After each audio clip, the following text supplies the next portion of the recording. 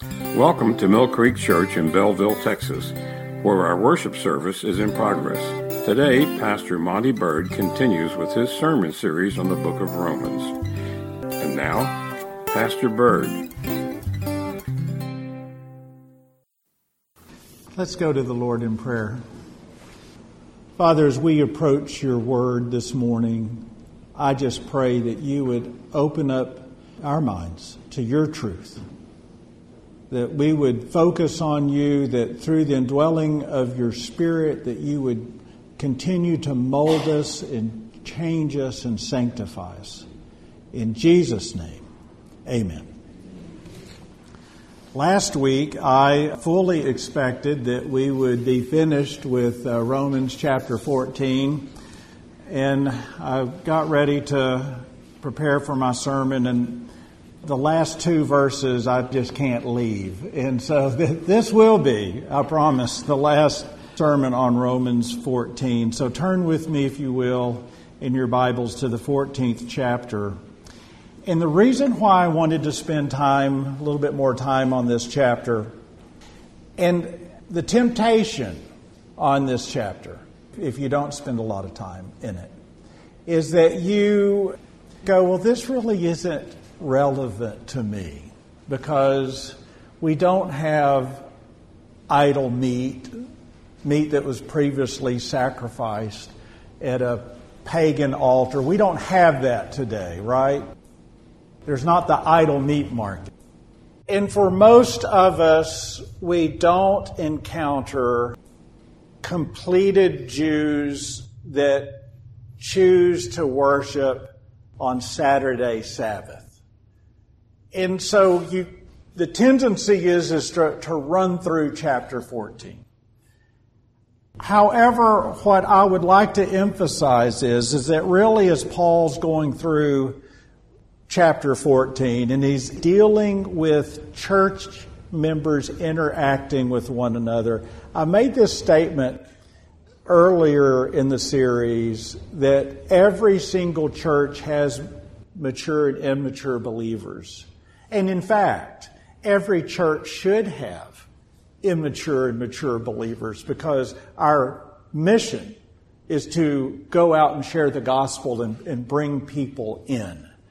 So as you look at 14, and if you just look at it topically, and you go, well, this isn't really relevant to me, my argument is that it's very relevant because the church, ever since the beginning, has immature believers. We should have. If we just have mature believers, there's a problem. And if you think back when you first accept the Lord Jesus Christ, Christ has called you out of darkness into the light. And at that particular point, the veil has been lifted and you're looking back at your past life. And as you look back in your past life, you recognize the egregiousness of your sin in a way that you've never, ever seen it before. And when you recognize the egregiousness of your sin, the immature believer is running from their past as fast as they can. Not a bad thing. Not a bad thing. But they don't have the full understanding of the liberty that we have with Jesus Christ. And what Paul is telling the Roman church is that, yes, the Gentile believer that's running from their past of idolatry, that we should consider that, and we should be gracious in that, and that we shouldn't stand on our rights and our liberty as we consume idol meat. And for the completed Jew who spent their whole life worshiping God on Saturday, we should be considerate of that. And it's the same thing today. As we come together as brothers and sisters in the Lord Jesus Christ, we should set aside our liberty out of love for our brothers and sisters in Christ. And when you look at verse 20 of Romans 14, this is what Paul is saying, and we covered that last week, but it says, "Do not destroy the work of God for the sake of food. All things indeed are pure, but it is evil for the man who eats with offense." And just as I gave the illustration last week, how inconsiderate would it be for a believer to participate with alcohol in front of a former alcoholic? We should be gracious. We should consider one another. And this leads us to our focal passage this morning, 22 and 23. And Paul wrote, "Do you have faith? Have it to yourself before God. Happy is he who does not condemn himself in what he approves. But he who doubts is condemned if he eats, because he does not eat from faith. For whatever is not from faith is sin." And it's that question that Paul posed here at the end of 14 that got me to thinking. Do you have faith? And the reason why Paul is posing this question is he's dealing with Christians as they come from different backgrounds, different upbringings, but yet they're all trying to pursue God. And he's telling them, are you living your life in faith? And if you remember, I've said it a million times, faith isn't the intellectual acknowledgement of a historical Jesus. There's plenty of historians who do not know Christ, who will agree that Jesus Christ existed. That doesn't make them a Christian. And here he's looking at the strong believer in the Church of Rome, and he's saying, do you have faith? In other words, he's not saying, do you believe in God? He's saying, are you living your life according to your faith as you interact with your brothers and sisters in Christ? In 1520, Martin Luther, in writing a letter to the Pope, published a treatise on Christian liberty. And I thought it was so appropriate to read just a small excerpt from what Martin Luther wrote, because it's so poignant for today. This is what he wrote. "That I may open then an easier way for the ignorant, for these alone I'm trying to serve, I lay down these two propositions concerning spiritual liberty." That's what we're talking about today, spiritual liberty. Concerning spiritual liberty and servitude. The first proposition, Luther says this: a Christian man is the most free Lord of all and subject to none. That's true, isn't it? We're free in Christ Jesus. We're absolutely free. Not only are we free, but through the indwelling of the Holy Spirit, He's given us the mind of Christ. We're free. We're not bound by the chains of sin.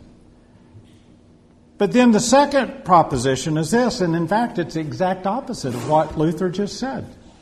The first one was a Christian man is the most free Lord of all. The second proposition, a Christian man is the most dutiful servant of all and subject to everyone.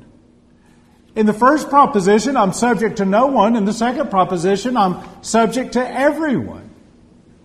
He then goes on and says, although these statements appear contradictory, yet when they are found to agree together, they will make excellently for my purpose.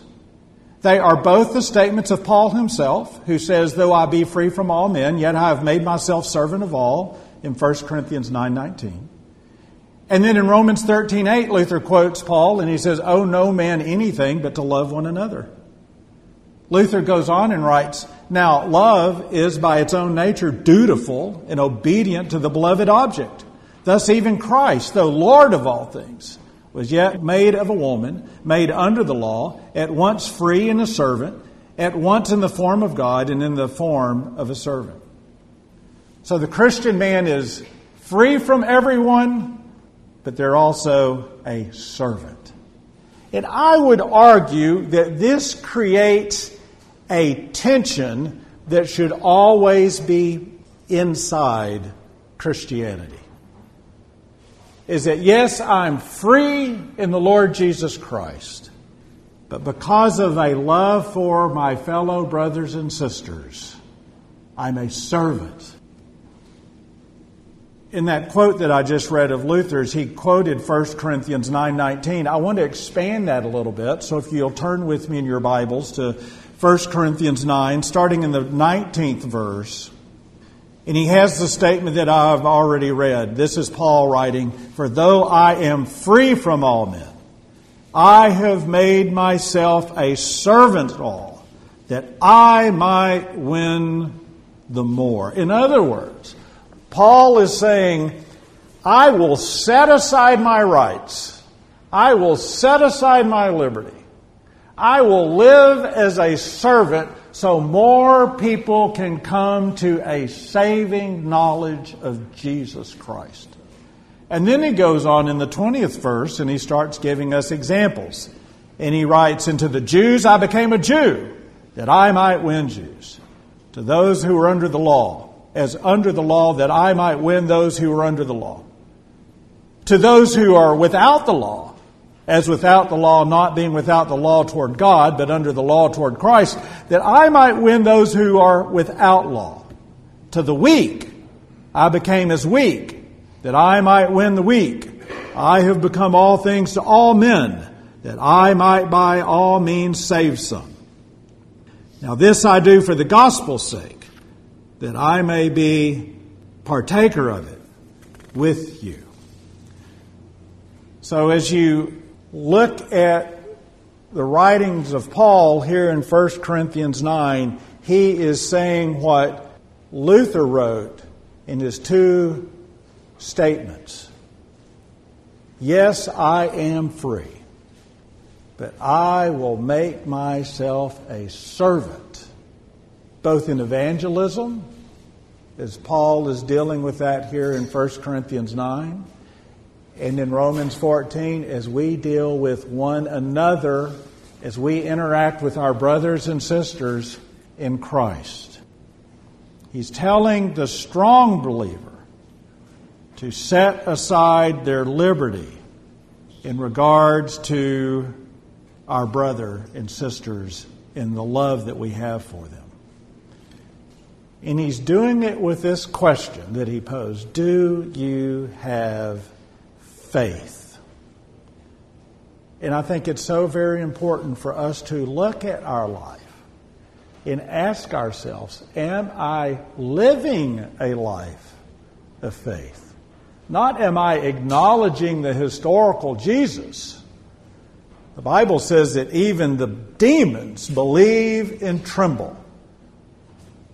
But that question posed, do I have faith, in the way that Paul is asking it, is telling us that our life should reflect a life of sacrifice out of love for our brothers and sisters. The recognition, and you remember here several Sundays ago, I made the point, immaturity is not permanent. It is not permanent. Unfortunately, it can be, as Paul addressed with that in one of his epistles and said, you're still living as a babe. But it shouldn't be. And in the context of the church, where we encourage growth, growing in the grace and knowledge of our Lord Jesus Christ, immaturity is the beginning.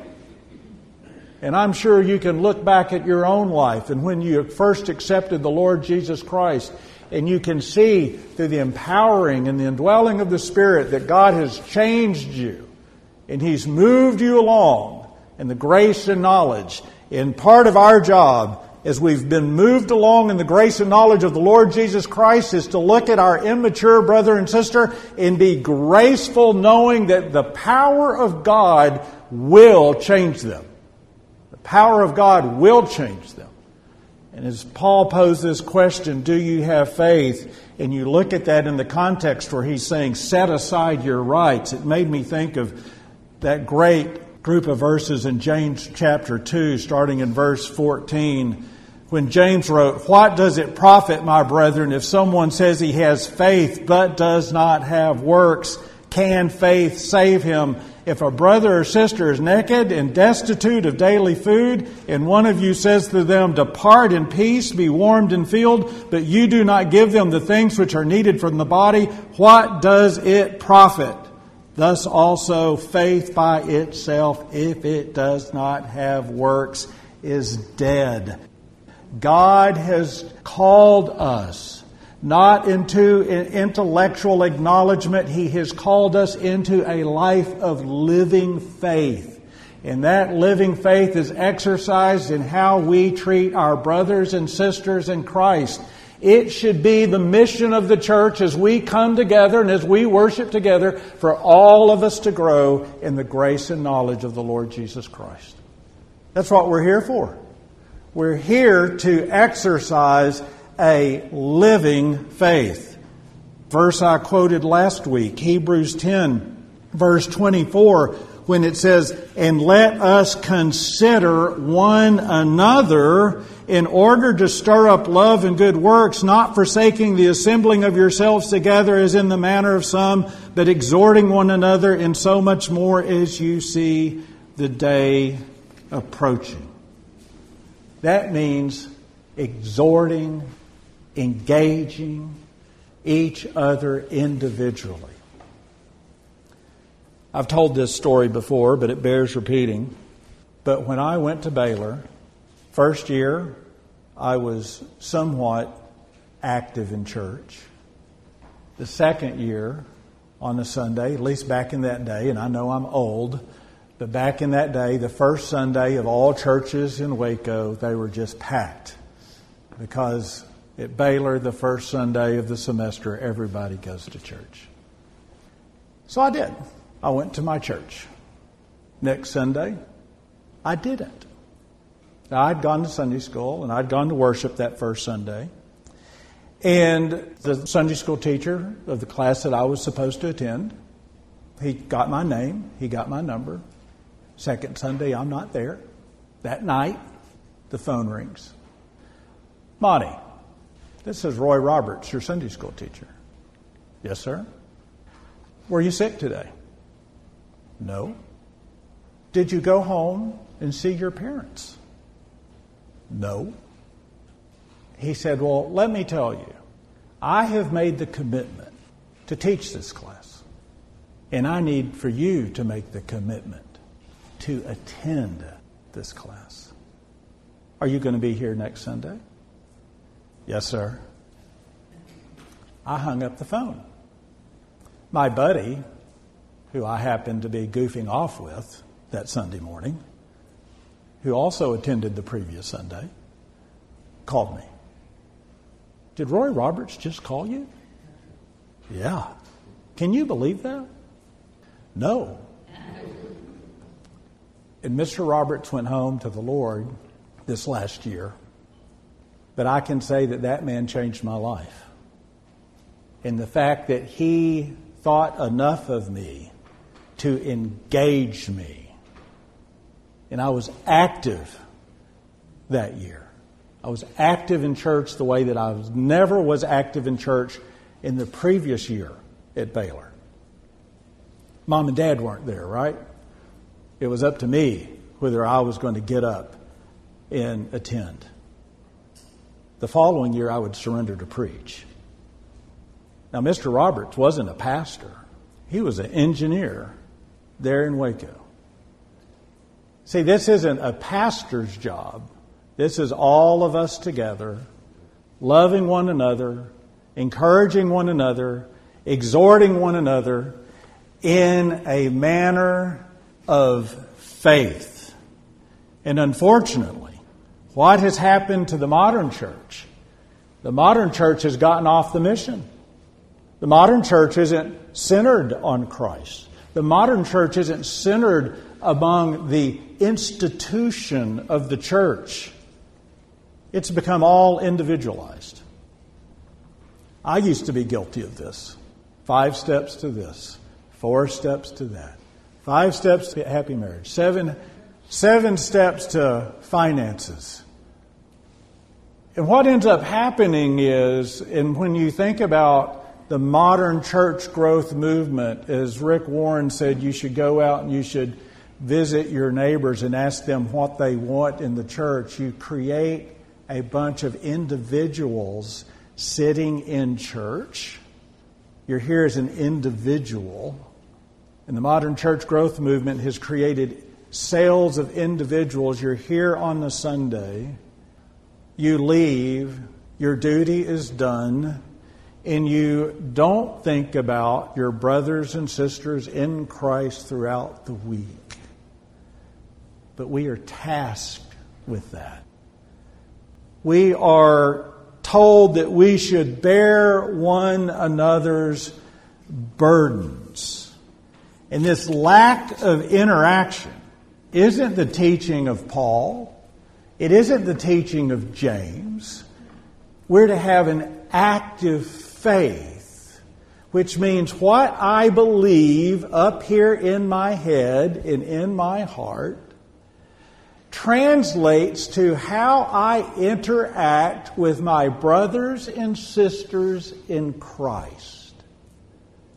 And one of the things that I think is a legitimate argument with the lost is they look at the church and they say, I don't see any difference between the church and who I interact with outside of the church.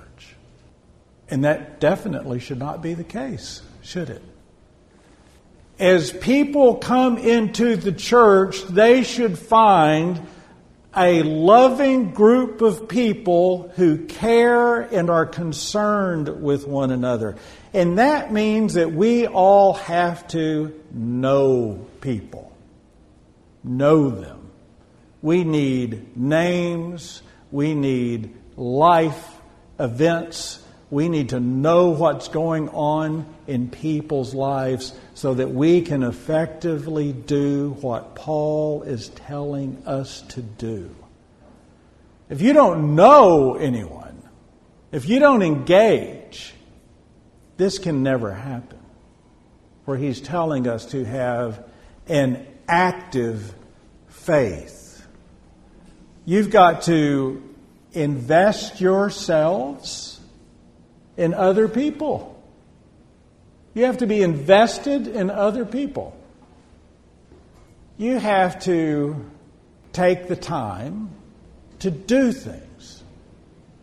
I remember when Kathy and I first got married, we lived in an extremely small mobile home.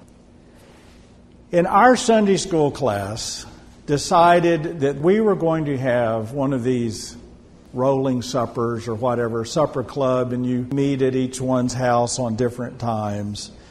And I looked at the size of our class, and I thought, there is no way that our class can fit in this little bitty trailer house. And I called up our Sunday school director, and I said, we're just going to have to pass. We'll attend. And he goes, why? And I said, we can't fit everybody. I said, there's just no way. He said, that's just crazy. We'll make it happen. We'll be there. It'll be just fine.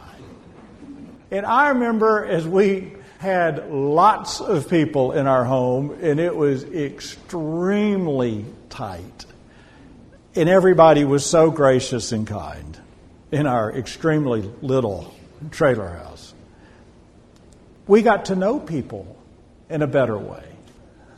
And there was an engagement there. And that engagement continued on past that time.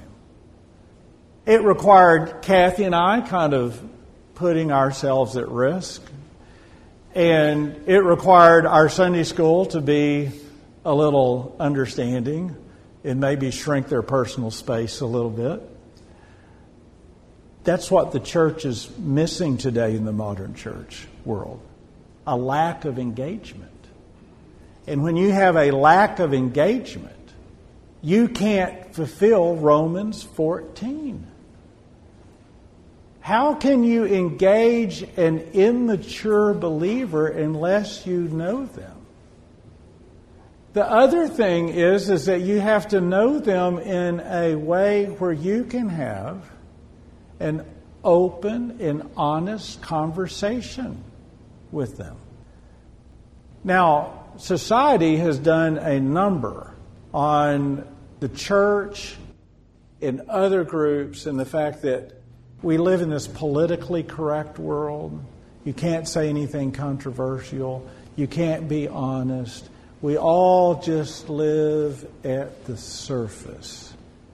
And the church has to do a really good job and do some extra work for us to have an open and honest conversation. I have to know you. I have to know you. You have to know me to where you can put a relationship at risk.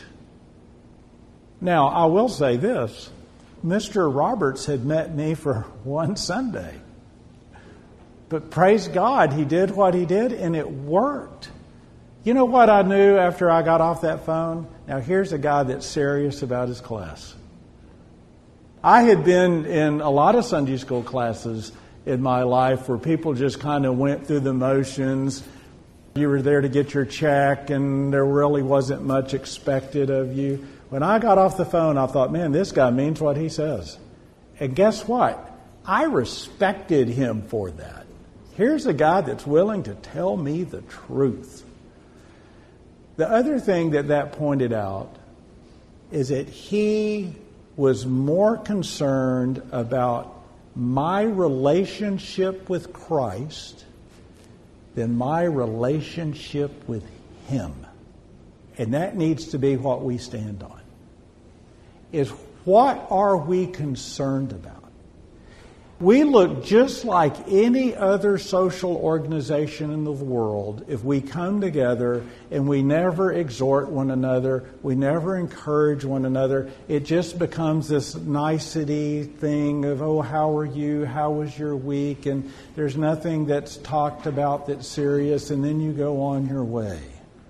If there's nothing that separates us from Lions Club, Rotary, Kiwanis, the Garden Club, any other social organization, if that's what we are doing. But when we can pick up the phone and say, you've missed 2 Sundays, you've missed 3 Sundays, I'm concerned about you. Is there something that you can share with me?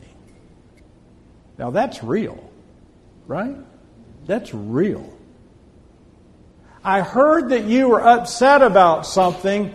Can we talk about it? Can we search the Scriptures?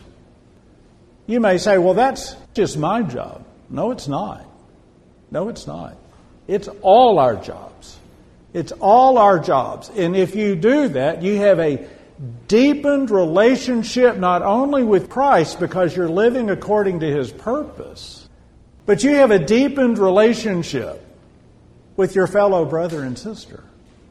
Isn't that what you want? I look back at the church that I first started going to, my first church memory. I'm originally from Odessa. I lived in any oil-filled town in Texas. I remember my grandparents went to this church. My parents went to this church.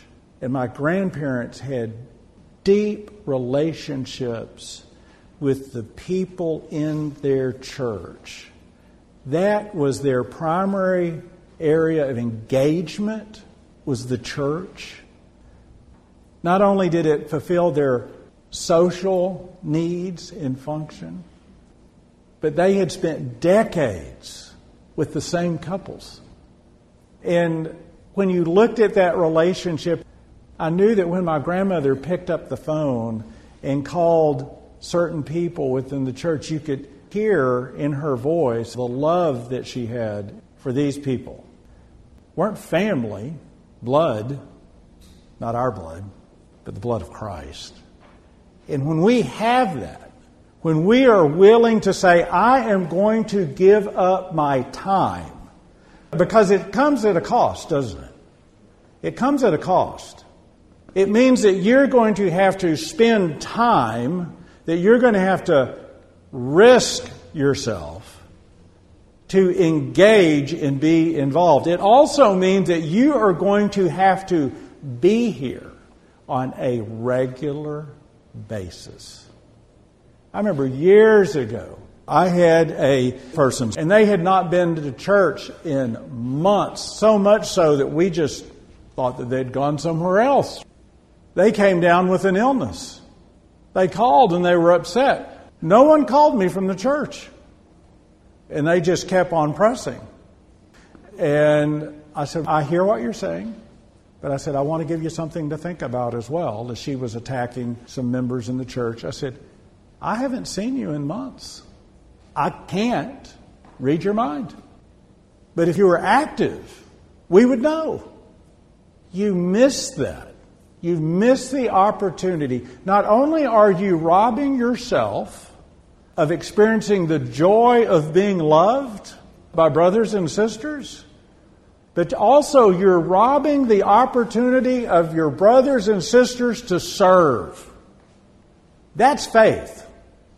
Faith is when the life of Christ is exhibited in our life to where our fellow brothers and sisters see it, and glory is given to God alone. Let's go to the Lord in prayer. Father, we just thank you. We thank you that we've been bathed in the blood of Christ. We thank you that we've been given a new mind and a new heart.